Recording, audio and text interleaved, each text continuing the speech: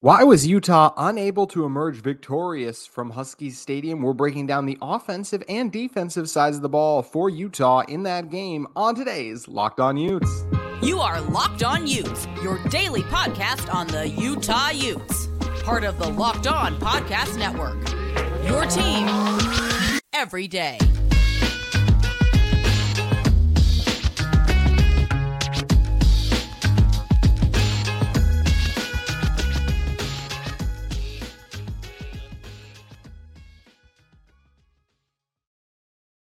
Hello, everyone, and thank you for making Locked On Utes your first listen every single day. We're available on all platforms, including YouTube and wherever you may get your podcasts. If this is your first time listening to our show, make sure you like and subscribe. We love interacting with you guys in the YouTube comments. Today's episode of Locked On Utes is brought to you by our friends at Game Time. You can download the Game Time app, create an account, and use code Locked On College. That's all caps, no spaces, Locked On College for $20 off your first purchase. My name is JT Wistersill, former intern inside the University of Utah Athletic Department. And on today's show, we're going to be diving into the tape of the offensive and defensive sides of the ball for Utah in their matchup against Washington. Then closing out with a little segment we do called Opponent Observations. And, it just so happens that the two opponents that Utah is remaining on their schedule actually played this last weekend. So we got a little bit to talk about with that. And obviously, just throughout the week, we'll be talking about the matchup against Arizona. But before we get to that game against the Wildcats this Saturday, have to talk about what happened to Utah against Washington this weekend. It was a game where Utah was in it early, right? When you're talking about Utah scoring 21 points in the second quarter, just incredible, and still had 7 points in the first quarter too. So just like I said, a tale of two halves offensively. So when you're looking at the first half, you're looking at just those big plays were so prevalent, whether it was the huge pass to Vele, also looking at the screen to Sione Vaki that was set up perfectly, exceptionally blocked too. Excuse me as I trip over my words there, but exceptionally blocked up front by Utah as well. Great job by Utah just getting out in space, making it happen. The ground game was Utah was really good on first down in the first half. That was something that really stood out to me, was a lot of their runs, because we know Utah wants to run the ball first and foremost, would go for over 5 yards or just put them in kind of second and average or even longer in a good position where everything's on the table for you offensively. When you get only 1 yard and it's second and 9, it's like you pretty much have to pass. Like, yes, you can be like Utah, and on, I think it was the second drive of the game that Utah ran it on 3rd and 10, which, yeah, as you guys know, and I'm sure a number of you as well, just maybe want to pull all the remaining hair out I have left with that maddening of a play call there. So that's where they're frustrated. But overall, I thought Andy Ludwig did call a good game. I thought the offensive execution in the first half was good. I thought Bryson was dealing. Loved how Utah just did a great job finding Devon Vele. He's been doing it all season. It's what we've discussed. He does a great job getting open. And when you have an elite receiver like him, you need to get him the ball. And that's what Utah was able to do a lot. Thought the offensive line did a good job too. Running back, staying in, tight ends, helping out to Chip too. They did a good job protecting Bryson in the first half. And, that's why Utah had a lead to exit the first half. And they scored 28 points in the first half. And as I mentioned, 21 of those coming in the second quarter. But then the rest of the game, you don't score again. So what happened to Utah offensively? I touched on a little bit yesterday, but one of the biggest things were the drive killers, and specifically the penalties. They really hurt this team. Whether it was the really bad offensive pass interference call, that was brutal on Mickey. I don't get that one at all. I really dislike that one. But, you had some holding penalties or just against Spencer Fano at times. And those also cost Utah too. And those weren't the only penalties too. So whenever you have a Bryson Barnes-led offense, who Bryson played very well, but still a backup quarterback, I think if you asked any coach, like 2nd and 20 is not ideal, but 2nd and 20 is a lot more favorable with your starting quarterback than your backup quarterback in. And even though Bryson's played well lately, that is still what he is. And that kind of shows up in some of those second and long situations. And it really showed up on Utah's final drive, which we can dive into a little bit more in a second. After the blocked field goal, it felt like Utah had some momentum, but it didn't end up going that way. So also give Washington credit. I thought that Utah did a good job blocking them up front in the first half, but the Huskies won the line of scrimmage in the second half. They did a really good job stifling the running game. Their D tackles did a better job taking on double teams. I thought the defensive ends in particular, Trice was more active, and one of them should have had the other defensive end, Zion, I believe is part of his name. I'm blanking on it again. Should have had a pick six if he didn't drop it at the one. And shout out Michael Mokafisi 2 days in a row. I gotta shout him out for that effort to jump on that ball and give Utah a chance. But, speaking of negative plays, and you have Spencer Fano coming off the snap low, and he misses the block that gets Jaquindon smoked in the backfield and thus gives the Huskies a safety. So a big swing of momentum there. We'll talk about this more in the second segment, but also obviously contributing to the the second half offensively for Utah versus defensive is while the Utah defense was not able to force 3 and outs, really, maybe they forced 1 in the second half. I'm trying to remember now.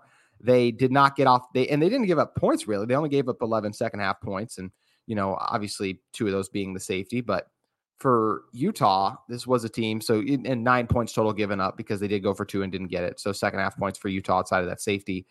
The Utah defense wasn't able to get off the field. So Washington had the ball for a while, and Utah wasn't able to sustain those drives too. So not winning the line of scrimmage up front, some of that is definitely on the execution aspect for Utah up front. They didn't handle their assignments as well in the second half. Credit the Huskies for that. Bryson, also when he is pressured, makes mistakes like throwing the interception. He said that was a miscommunication. It looks like a bad throw on film, but I obviously more liable. Obviously, we'll trust Bryson with what he said there, and we'll see what Coach Witt, if he's asked about that today, if he says the same thing. And that wasn't Mickey, that wasn't Landon King he was targeting for tight ends. So that's also where, okay, it's not one you're used to having. So could that have been a miscommunication? It definitely could have too. I have no issue with Bryson's final interception. He was in a horrendous spot there too. But then you get bad luck things like, Sione Vaki slipping at one time on the very first play of the second half, where it feels like his run would have gone for a good gain in that particular scenario, but lots of second and longs for Utah, and they just weren't able to build that offensive momentum up. And a large reason for that was those negative plays in there too. So credit the Huskies defense for stepping up, making some plays, and frustrating one for Utah. And going into the final drive again, I discussed this a little bit yesterday too. With Utah's final drive, you get the first down, you would have had a completion. The first drive kind of completely encapsulates, that's not the right word to use there, but I'm sorry. Just kind of encompasses, there we go, what's wrong with the Utah offense. If you look at the very first play, it's Bryson Barnes missing a wide open Mikey Matthews. He throws it over his head. The second play is, the next 2 plays are actually, even the next 3, honestly, Bryson's pressured on all 3. He's not given quite enough time needed, but then when he is pressured, he made some really nice throws under pressure throughout the game, but not on the final drive. Decides to check it down to Jaquindon, off-target throw. The next one, he checks down to Jaquindon. I thought that one was way too quick. I thought he had a little more time in the pocket on the third down. I will say that. But slings it over to Jaquindon in the flat. He gets tackled, and then 4th and long, you just got to throw it up there. So, just an unfortunate turn of events where you see that, the offensive line isn't able to execute good enough against a good Washington defensive line. I still think it was more the penalties. Yes, actually, so I'll change that. The penalty aspect is what made it more of a bad Utah offense than good Washington defense, but I thought Washington did a number of good things defensively to force Utah to not be able to have that momentum. Coverage was good for them at times too. We already talked about the pressure they were able to apply, especially in the second half. So that's where it was, both things. But you get a guy in Bryson there who made a number of good throws, but there is still a reason he's a backup. Running game not as prevalent there, with the Huskies doing a good job. So just unfortunate to see Utah be unable to get a victory. They were so close in this game, but incredibly challenging to do so against an elite team like the Washington Huskies, especially in their house on the road. That's a top 5 team in college football right now. Utah is a top 20 team in college football. And, offensively, they're not a top 20 team, although they did a lot of nice things in the first half, just weren't able to sustain that momentum in the second, for whether it be quarterback play, offensive line, maybe some play calling too, all of those kind of going together to lead to the second half failure that was the Utah offense at Huskies Stadium. So that's kind of what went wrong with the offense. We're going to talk about what went wrong with the defense in one moment. But first, I want to talk to you guys about the sponsor of today's episode in Locked On Utes, one of our sponsors, in Game Time. With Game Time, you shouldn't have to worry when you're buying tickets to your next big event. Game Time is the fast and easy way to buy tickets for all sports, music, and comedy and theater events near you. They have great last-minute deals, all-in price views from your seats, and their best price guaranteed. Game Time, they take the guesswork out of buying tickets. They have last-minute tickets, flash deals, zone deals. They're easy to find and buy all your tickets for every kind of venue and event in your area. They even have views from all seats, so you know what kind of a deal you're getting when you purchase a ticket on Game Time. They also have the low price guarantee, event cancellation, and more on that low price guarantee. It's called the Game Time guarantee. That means you always get the best price. If you find tickets in the same section and row for less, Game Time will credit you 110% of the difference. So you can download the Game Time app, create an account, and use code LOCKEDONCollege, all caps, no spaces, for $20 off your first purchase. Terms apply. Again, create an account and redeem code LOCKEDONCOLLEGE for $20 off. Download Game Time today. Last minute tickets, lowest price guaranteed.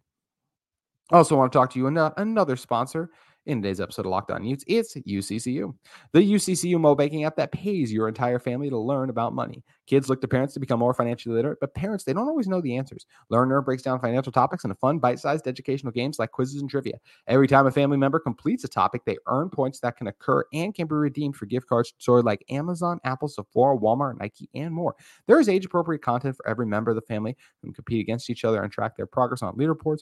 Learn and Earn is inside the UCCU mobile banking app, so you can play anytime, anywhere. The more you play, the more you learn, and the more you learn, the more you earn. Learn and Earn, part of UCCU's award-winning Being Money Smart Youth Banking Program, helping kids, teens, and parents have fun while becoming more financially literate together. UCCU, love where you bank. All right, talk about the Utah defense. Not a great day for the Utah defense, whether it's Penix throwing for over 330 yards, although he did complete only 24 or 42 of his passes. Although I will say with that statistic, just right off the top, I think that was more so missed opportunities by Penix than it was the Utah defense. And I still am very high on this Utah defense, but I saw a number of open receivers or plays. And you heard Brock Heward talking about it throughout the broadcast, even where it's just missed throws by Penix at times. So that's where he even should have completed a little bit more of his passes throughout the games. Rushing wise, they ran for 125 yards. Credit Johnson, really tough running, had a couple of big runs throughout the game. 104 yards for him overall. How about O'Dune's 3 catches for 111 yards? That was very unfortunate for Utah in that scenario. But yeah, talk about this Utah defense. I still think this Utah defense is really good. Was I maybe a little too high on them? Because now we've seen what they look like against. First of all, it's still more good Washington than anything else. This is an offense that's thrown up points aplenty on every opponent on the season. And this is one of the lower point totals they've been held to on the season. Like, yes, I know that the Arizona State game, they really struggled, but that was such a fluke game. Like, this was against a good opponent for them. And this is around, I think they scored 36 against Washington. So, or against Oregon, excuse me. That's where you're like, okay, against good opponents, this is still a decent performance statistic wise. Like, oh, you held them to this when they usually average this. But just watching the game play out, it was so unfortunate to see Utah not be able to get off the field. The coverage downfield, not holding up always, the pressure.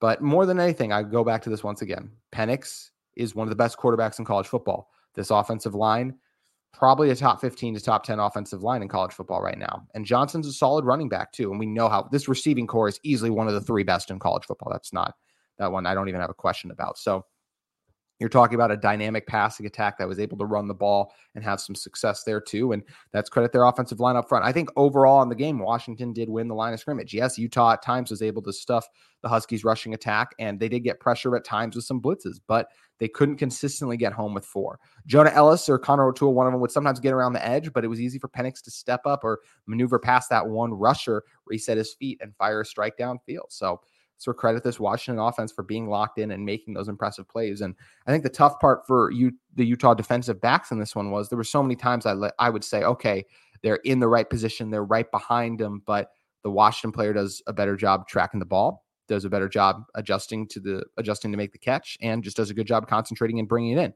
Whether it was, Teo Johnson, the touchdown he gave up in the end zone, Miles Battle getting beat over top one time, JT Broughton got beat across his face on a couple occasions. And same thing with Zemiah Vaughn. Like, all of Utah's corners got gashed in this one. And once again, I think that's more good Huskies than anything else, because this is an elite Huskies offense that does a number of things at a very impressive rate and level. So, and also I'll say, I don't think Utah put their secondary into positions to succeed always, because you have Washington receivers that can win on the outside.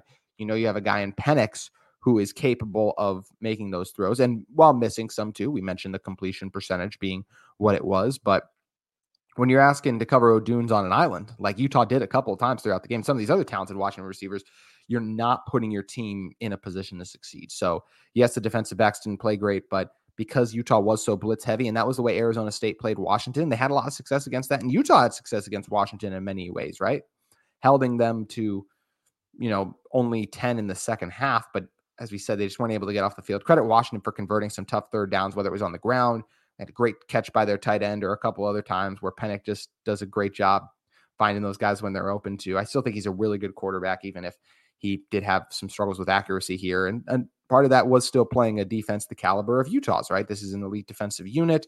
And I still think that this is a top 15 unit, Utah defensively in college football. Are they a top 10? I might still say yes, but yeah, they've played 2 elite offenses now, and they've gotten gashed in each of the games. So that's where you got to give credit to Washington for making him look that way, but also self-reflect and evaluate Utah and say, I don't know if the secondary is as good. This is a game, obviously, Utah does miss Clark Phillips a little bit because of his ability to stick with those guys and make plays on the ball. Actually, I was watching Red Zone yesterday. I saw Clark Phillips for the Falcons. Shout out him. I knew he was there. Obviously, we talked about that on the show, but I didn't know he was playing because I knew he dealt with some injuries and stuff, and I just wasn't aware that he was active and doing his thing out there. And I saw him make a nice pass breakup at one point. So good to see him out there and on the field. And Utah missed him yesterday, but I mean, it's what happens to every team when you play Washington. You're going to get beat over the top like that. Thought Washington creativity did a good job. And Washington was ready to play a caliber of a team like Utah. You could see just the game plan and what they were. They didn't save anything for future opponents. Like against Arizona State, I think that, they're going to beat Arizona State. They saved some stuff. There was at one point where I'm sure there's a more technical term for what this screen was, but they faked the screen to the left, faked the screen to the right, and then finally came back to it over the middle field. Like that's just really creative stuff that Washington was doing and pulling out. They had the O'Dunes throwing a pass on the 2-point conversion that would have worked had it been an accurate throw. That's where it's just that extra element of creativity that was very prevalent for Washington and Penix all game long. And I thought it was a great move for them to beat this Utah defense. And it is just a testament to this Utah team that they're able to go into Husky Stadium, push Washington so close despite the several injuries that they have sustained throughout the season that have cost them some of their best players overall. It's hard not to wonder. I said this on yesterday's show. What would the season have been like if Cam Rising, Brant Keithy had played? What if Landor Barton, stays healthy? Even though I thought Demooney and Kennereny Reed do a really good job. And a lot of the big runs felt like were just poor timing where Utah would kind of blitz away from the play. 2 of the biggest ones in particular, like you would see Kennereny Reed and Leavani Demooney both kind of blitzing to the right, to the left side of the offensive line. And then Washington would run the ball to the right. So that's where it's just like, you get Utah guessed wrong, Washington able to guess right in terms of their play calling there. So that's where it's just unfortunate for Utah in that regard. And I'm very curious to see how this defense does against Arizona and Colorado. I'm just curious to see how this team looks the rest of the season.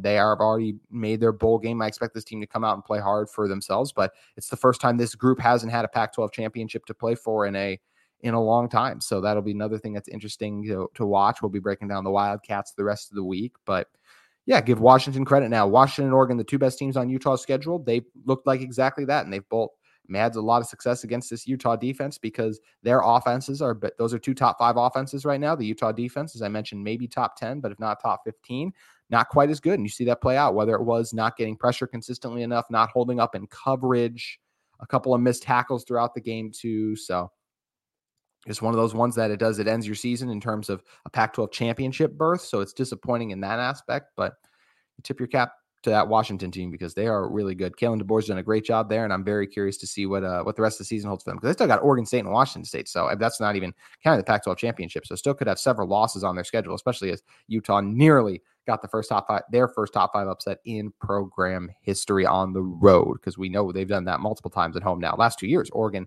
and USC fallen at home in Rice-Eccles Stadium. So that'll do it for the game talk. Mentioned Arizona will be breaking down the rest of the week. Do want to talk about opponent observations, though, with dealing with that Arizona-Colorado game in one moment. But first, I want to talk to you guys about another sponsor of today's episode of Locked On Utes in our friends at Jace Medical.